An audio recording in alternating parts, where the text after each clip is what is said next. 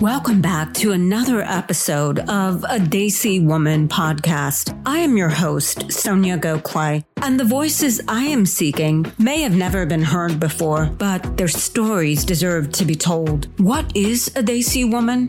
She is a dynamic, fearless, and strong woman. She is your mother, your grandmother, your daughter, your sister. She is every one of us who is on an endless pursuit of self-empowerment and fulfillment.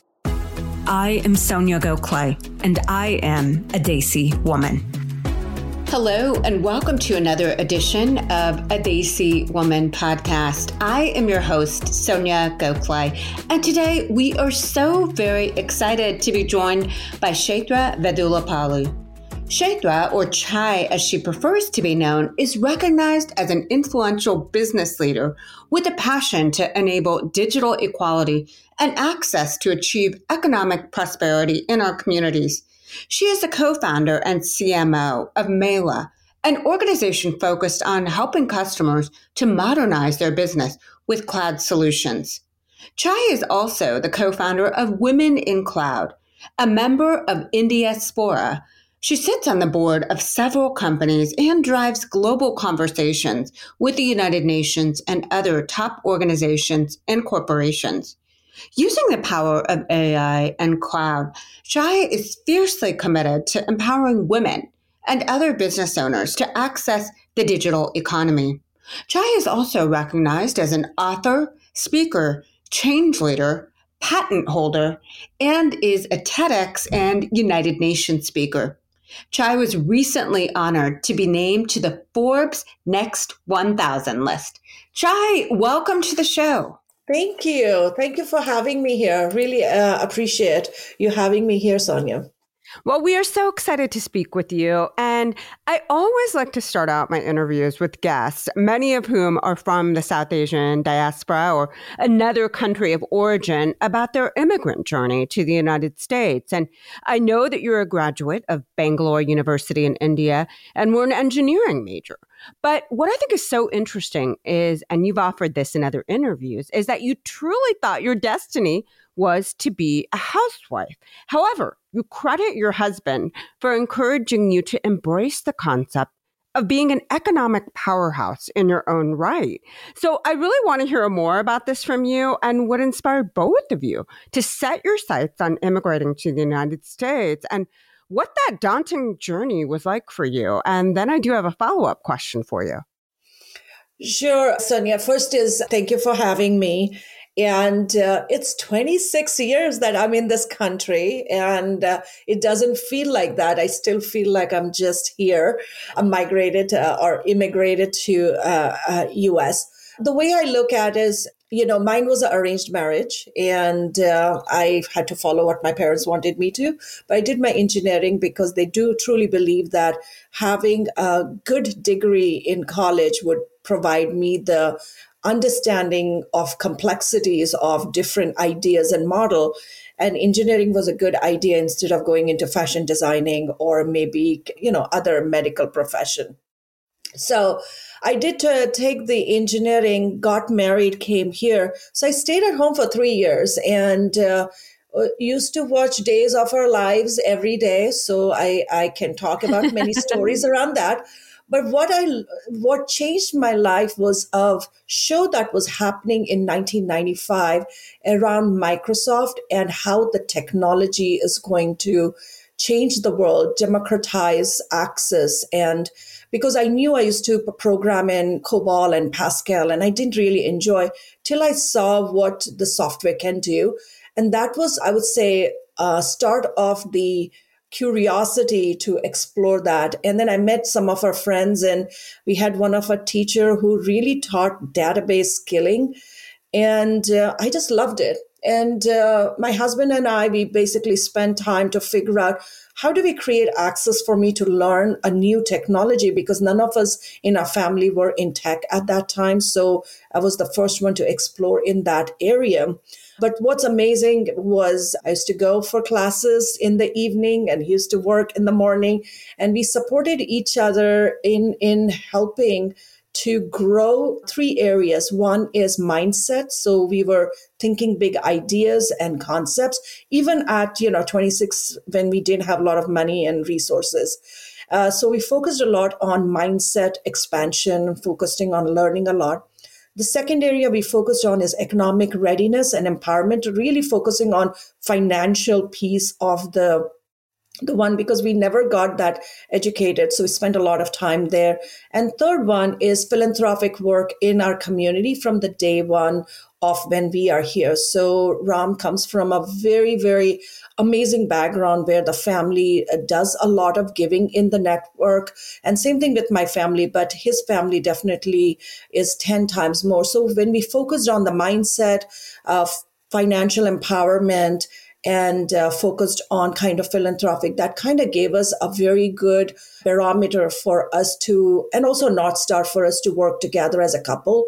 So it was very adventurous. We tried very new things and we failed in so many ideas, but we knew what it takes to hustle. We knew what it takes to take care of people in our network. We knew what it takes to create access for others in our network.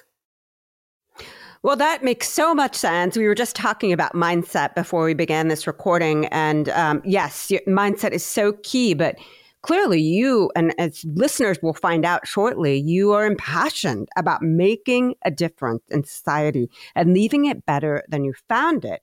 And as a follow-up question, in researching for this podcast, I was struck by how deeply you were affected from a young age by familial stories of the need for women to have economic empowerment and access. And you even reference a heart-wrenching story about your grandmother who wasn't traditionally educated and was left very vulnerable after the death of your grandfather. And much of this, in your estimation, can be attributed to her lack of access to economic autonomy or higher education. And I have to say that story resonated with me so profoundly because I have similarly been raised with this concept and the precarious existence that can be circumvented when women do seek higher education and are able to pursue vocations or careers which can then lead to economic access. So if you can expound on some of that for me and how that may even have been a driving force, not only for what you currently do, but also just your mindset in general. Absolutely. And, it was very hard for me to share my own personal story because it's very deep. And as a family, we all have gone through the aftermath of things that happen if you're not economically empowered, right? The whole family suffers, and women generally not having that power definitely puts a burden on the many areas, just on herself, also with the family. So growing up, I've heard so many stories of how people can take advantage of situations and how it can put more pressure for women to survive. That one was definitely, I've heard many, many stories. So, and also I used to see in my own family and friends of where women stood in context of money, because they were dependent on their spouse to make the decision. And growing up, that was one thing that I always used to say, like, I do need to be empowered from the day one, whether it is $1 or maybe $10, but having is a mechanism to have a strong say, have a voice in how we spend, how we earn, how we contribute to the society. And that has served me well, and also my entire family, because I do have a point of view and I contribute to the success collectively. So when I think about the whole concept of economic access, and that's the platform that I talk about, is it's not about that you need an opportunity, but you need to know how to get access to that opportunity in the way that represents you, in the way it helps you grow, in the way it helps you connect to the bigger outcomes is very, very important in the efforts that we take. So for me, inclusive economy and having the access to help all of us create an inclusive economy with the digital tools is definitely area of my passion. And I spend most of my time learning, exploring, experimenting, and figuring out ways for more women to stand up and create access for each other, and also allies to support us in creating access for those opportunities so we can become self-sufficient. We can become heroes in our own life so we don't have to be dependent, and we can contribute to the economy. And that is a feeling is phenomenal when you know you can contribute to the society in a positive way, and that's a life worth living. Well, absolutely. And you are walking the walk. It's incredible. You've created Mela and Women in Cloud, and I will have the link to both of those sites in the podcast notes. But I do understand that one of your longstanding frustrations as you ventured into technology related to the lack of equity. And you often wondered if it was the right place for you. And I do suspect many women in corporate America sometimes feel that way, perhaps around the world. But in fact, your lack of access to a community woefully caused you to question your capabilities as a technologist and a contributing member of an organization. And what's quite striking is that perhaps as a result of this, you took the bold step in 2017 of co-founding Women in Cloud, with the key goal being to help women technology entrepreneurs to not just exist, but to thrive in the field and get their products and ideas in front of the right companies, venture capital firms, and customers. And through public-private partnerships with innovative companies like Microsoft and Hewlett-Packard Enterprise and leaders in tech, Women in Cloud helps to be a catalyst for women to have access to partnerships and programs that accelerate business growth and strategic alliances. So if you can walk me through this incredibly inspiring journey from being disheartened and questioning your place and ability in the world of technology to then co-founding an organization to empower and encourage other women who might be facing similar emotions and credible obstacles in their tech and entrepreneurial careers, that would be so appreciated. Absolutely, Sonia. This one is, I would say, is a lot of people have supported in this journey to make Women in Cloud a brand for creating economic access for women. But let me share your story. Like I've been always an entrepreneur in mind. What that means is I always have ways to find solutions to the challenges in front of me, and I enjoy solving them. But when I left the corporate world, I really didn't know which direction I would be going, whether I'll go back to corporate or the entrepreneurial route. But I did take a leap of faith and said, I will explore the entrepreneur piece, and joined and started the Mela journey in the enterprise sector. As through the journey, I realized is access to the enterprise opportunity for female tech founders was extremely hard of many ways.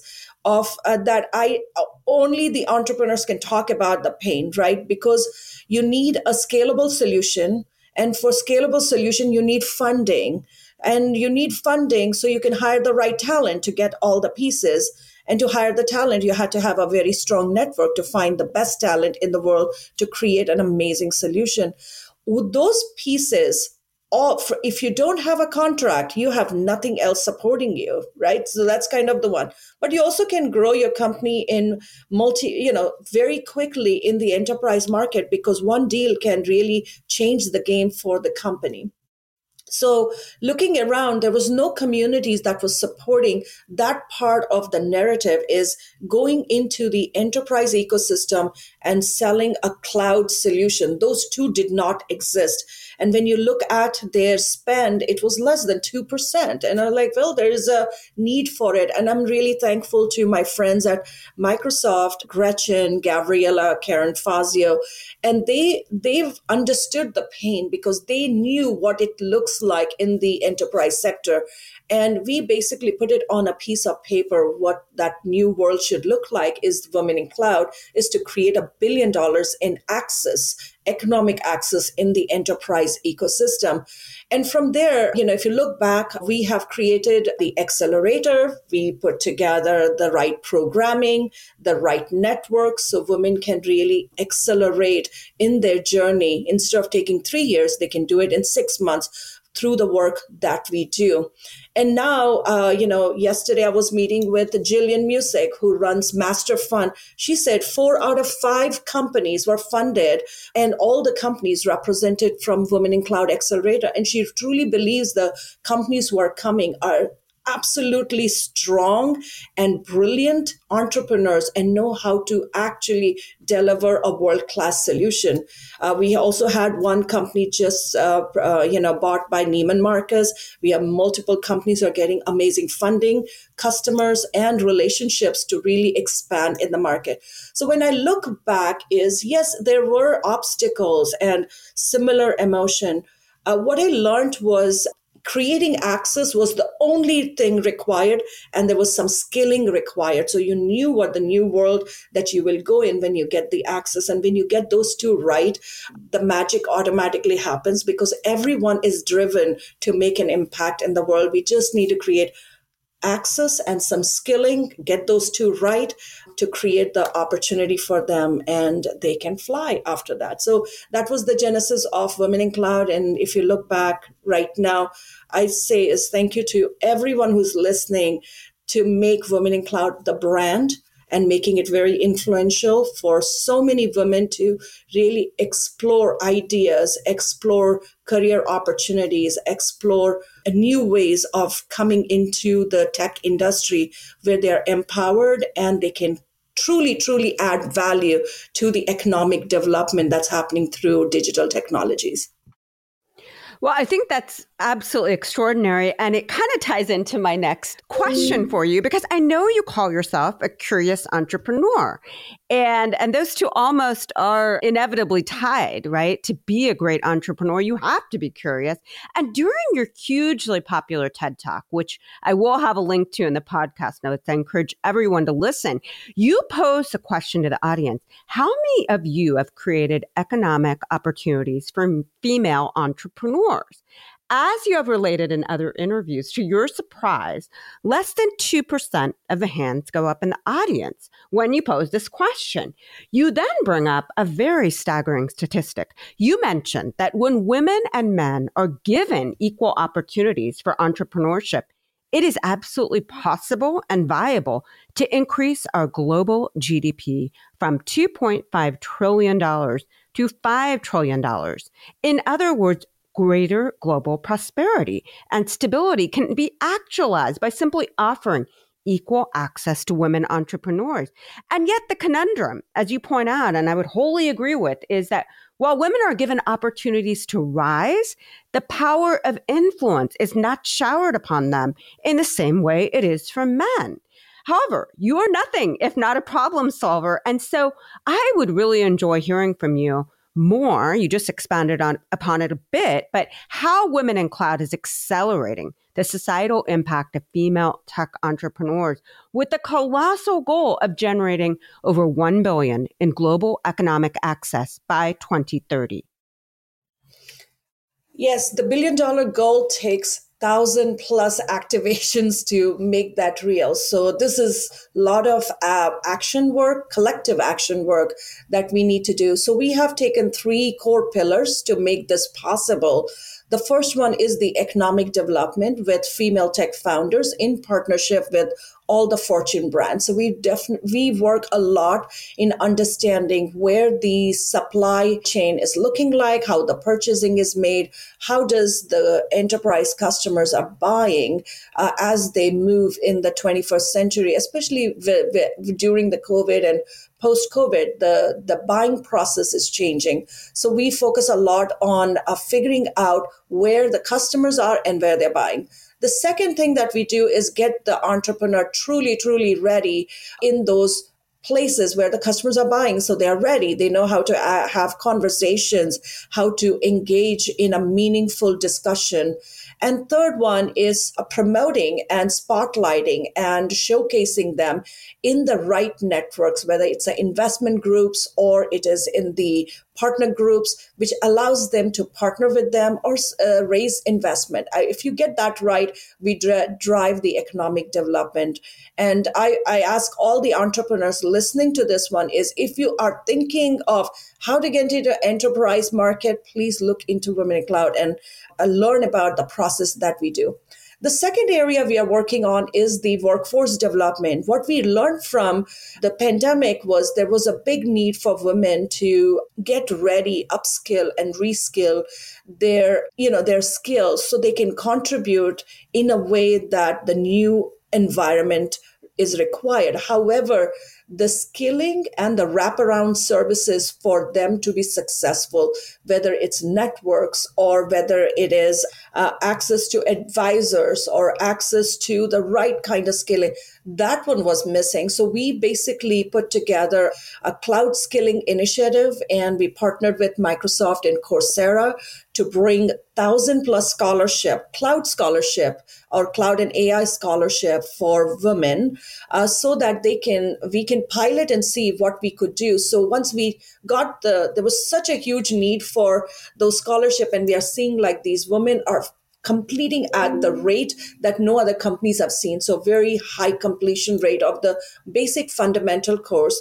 And second, we are providing them with our signature events, a lot of the leadership and professional development and network access. And the third one is we are trying to provide them directly access to the enterprise recruiters who can recruit them, or female founders who are looking for women to join their organization. So we have created a complete pipeline for the workforce development in the cloud industry. So that is another innovation we did. And the third one is the policy work, which is identifying what are the type of policies we need to look at. We are working on a 51% conundrum that female founder faces, that if they need to be owning a 51% of the company, but as soon as you take the money from an investor, your company gets diluted and you lose the certification in the enterprise ecosystem, hence all the benefits that comes with that. So those are and the last one is the AI ethics policies around solution development. So those are the areas we are focused on. But to do that, we bring the community together through campaigns, events, and programs, so that keeps everybody engaged and they feel like they're contributing to a movement. And we are the custodians of the movement to make this possible, Sonia. Well, there's no question about that. And what's even more encouraging is that, as you stated, many tech companies, including Microsoft, recognize the need to diversify. And they're struggling to find employees with needed IT skills. So you're really solving both of those issues. And yet, the challenges remain, obviously. But creating an inclusive economy through the technology sector is really one of your core missions, and that of your organizations, both Mela and Women in Cloud. And you work closely with the United Nations and corporations in overcoming challenges to unlock access for women. And the Sustainable Development Goals, or global goals, are a collection of 17 interlinked global goals designed to be a blueprint to achieve a better and more sustainable future for all. So if you could elaborate a bit for us on that and your intersection with the UN and what they're trying to accomplish. Absolutely. And as Sonia, if as I communicated, Ram and I, we both focused a lot on contributing to the society from the day one. That was our value system of how we wanted to build our relationship as a couple and how we go into the world to contribute to others. And we learned that we need to be part of a goal that is bigger than ourselves. So when we looked around all the models out there, the UN sustainability goals were the right ones. We felt we could connect to that, we can contribute to that, and it can take a lifetime for us to contribute, and it's a life worth living. So that was the personal mindset and alignment to find the right goals. So we found out for each one of us, and same thing for our kids, they all have a goal that they work on a regular basis. So that gives us a North Star to work. So for me, it was gender inclusion was a one, which was goal number 5. That one was very important. And second one was global partnerships. Those were my 2 ones that I could really talk about because that is my core skill set and I could contribute. And the third one is building solutions and inclusive solution, which is like goal number 8. So these are my 3 goals that I know I can contribute every single day in the work we do and my team does. So when you think about it, I look at as the UN sustainability goal as a strategic blueprint for your life to create value and impact. And also it's a common language to have discussion with the like-minded people in our network, because when you can associate yourself and represent yourself for solving the global goal, the acceleration of the impact becomes very, very easy. And number 3 is you get to create the right tribe, the right dream team to really going and solving a goal. So you're not talking about yourself, you're talking about how you're making a difference in the world that needs right now, because we have got to a place where we can contribute back. So when I think about a company, the team has ideas. Let's go leverage the ideas to solve a bigger problem through the work that we do. And Women in Cloud was one of the outcome of that work, where we saw that we could directly impact the economic empowerment for women on the goal number 5. And we can proactively contribute as through a collective action so we can solve it in the next 10 years. And the way we are going, we probably will accelerate the work as every year we will start to see that we are coming closer to the realization. Instead of 10 years, maybe in 5 years, we'll be done with this work and we can go and pick another goal and go solve it through the same strategic blueprint that we have developed.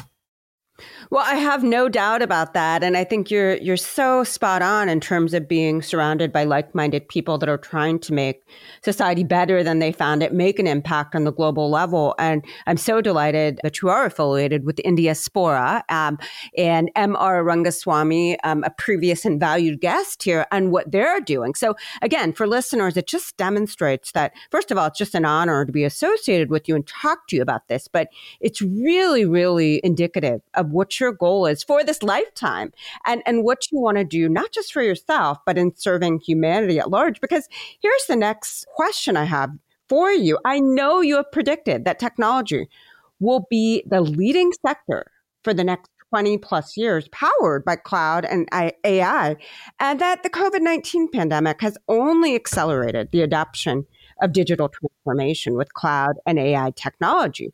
However, you point out the need for greater focus on public policy, and you did speak to that briefly, but policies really need to be advanced in your estimation to meet the needs of people who will be using the technology and ensuring it is accessible, free of biases, affordable, and enabled with cybersecurity. Human attention will be mined as a key resource in the industry, and that will create significant upheaval if appropriate policies are not developed to keep up with this in real time. You also call out the fact that Maslow's hierarchy of needs theory actually needs to be actualized for everyone, and that inclusivity and opportunities for all, regardless of gender, race, religion, and racial background, is so pivotal. And so can you tell us more about this need for public policy focus and the fact that it is an uncomfortable truth that in 2021, about to welcome 2022, there are still digital haves and have-nots in the US and globally?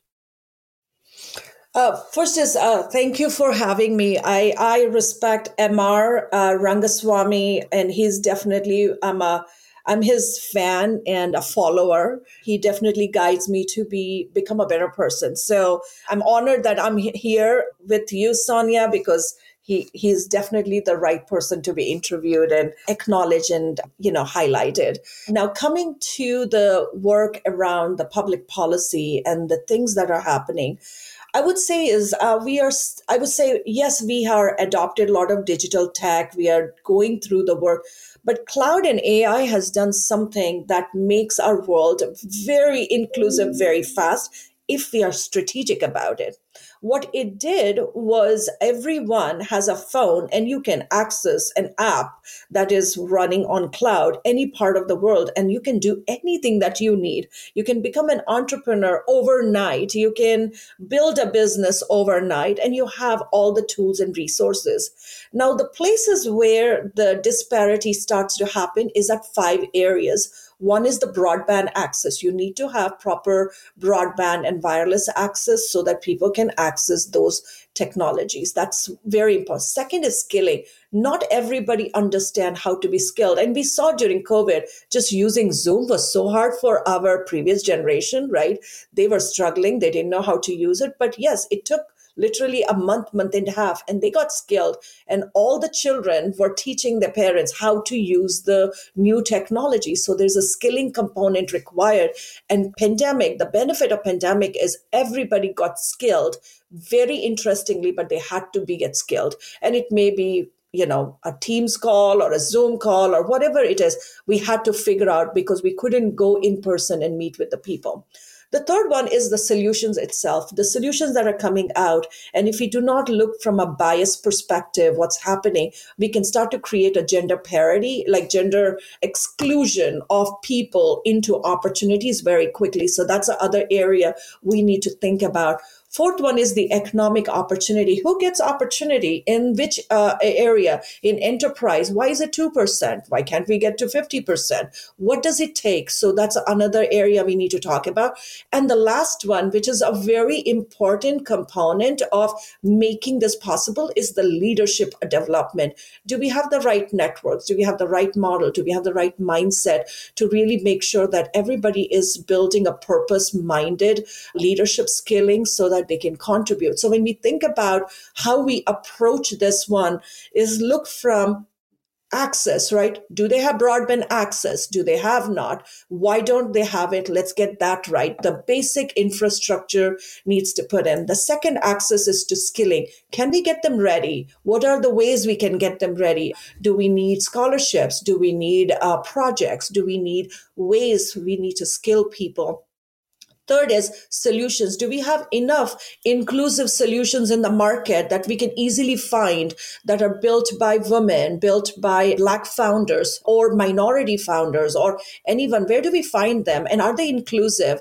And are the VCs looking at, before investing money, asking are they putting the right policies in place to ensure that the technology is bias-free? Are they putting that lens and a parameter to do it?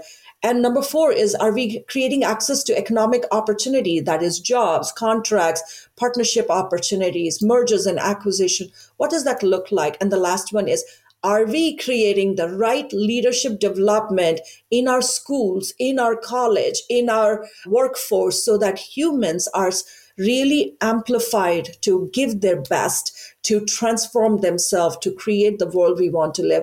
So when we take care of that one from a digital lens, we have to still look at all the pieces, all the 5 areas, and really look at and say, where are we missing? And everyone in their own network can go and start asking the question. So if I'm sitting here, my family, how are they looking like from a broadband? Are they skilled? Do they have solution? Do they have opportunity? And are they have the enough leadership development? If I'm in a company, go through the same question. If I'm if I'm a senator, you should be talking about that.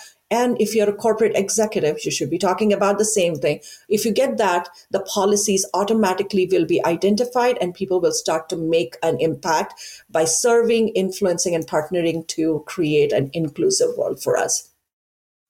Well, that is so absolutely stunning, everything you've outlined there, because it really takes accountability and ownership at so many different levels. And I do want to share with listeners, I'll have a link to this as well. You're even rolling this out to youth. I know you have a Women in Cloud X Summit coming up where you connect youth to adult mentors to explore STEM-based careers in the $1 trillion cloud industry. Absolutely spectacular. I will have a link to that in the podcast notes as well. But it's really hard to believe we're approaching the end of our time together.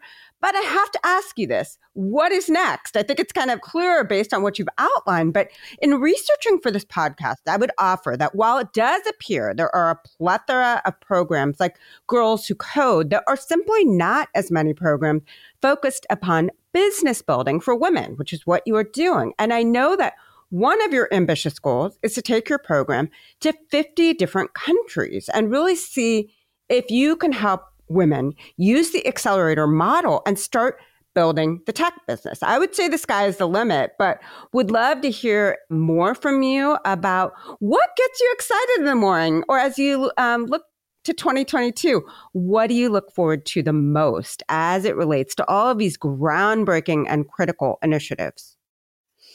Wow, that's a beautiful question. And I hope I can do it justice by answering. I love bold and audacious goal for creating $1 billion of access. And that's how I've been trained and skilled at Microsoft. And I'm forever grateful that they gave me the opportunity to get skilled to create an impact. But when we think about the groundbreaking and critical initiative, I don't think we can do it by ourselves. It's a collective action, collective power, and collective influence for making this work come to life. The first area which I really would like to do is global partnership with all the enterprise brand.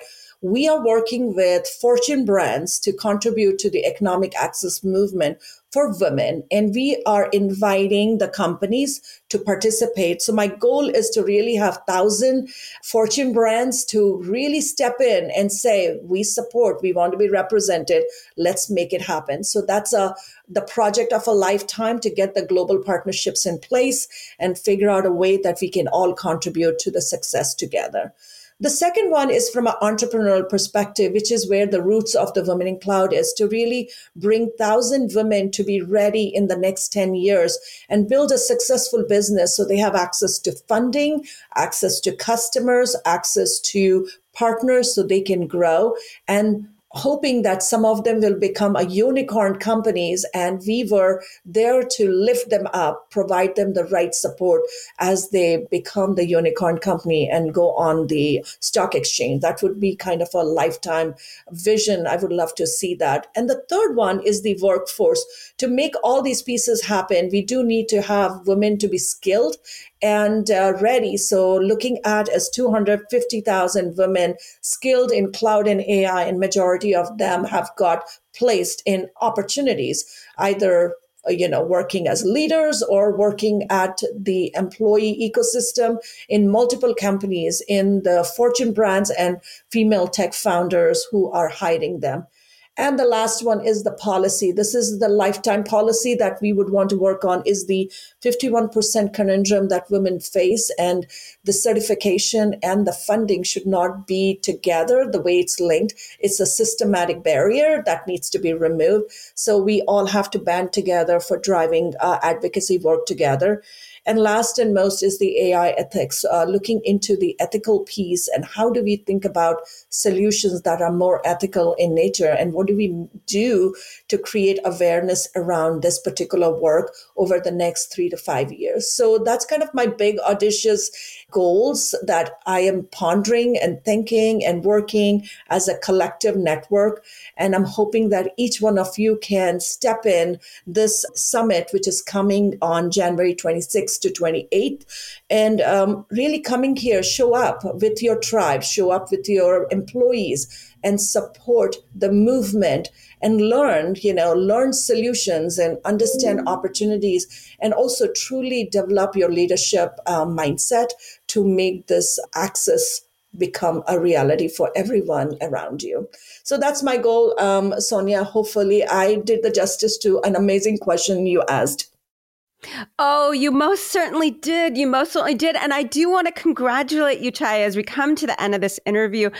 You have made the Forbes Next 1000 list, which shouldn't be a surprise to listeners who have enjoyed this podcast. But I just want to offer that it really shines a light on the ambitious sole proprietors, self-funded shops, and pre-revenue startups in every region of the country, all with under 10 million in revenue, or funding, and infinite drive and hustle. And so I really want to congratulate you on that. And I want to thank you. Yes, huge accomplishment. And we're going to see so much more of this from you, I'm certain. But the beauty of it is you bring people with you. You raise everyone around you. And wow, we are just so delighted to have spoken to you today. Thank you so much, Chai. Thank you so much for having me. I am really grateful for you to giving me the opportunity. And I hope I can inspire one human being on this planet to take action and create access for them and the people in their network. I think that would be a remarkable mission that we can accomplish. Oh, that's beautiful. I have no question that will occur not only via this podcast, but through the critical work you're doing. And you know what? I would welcome you back over and over because technology is constantly changing and we can't thank you enough. Thank you so much.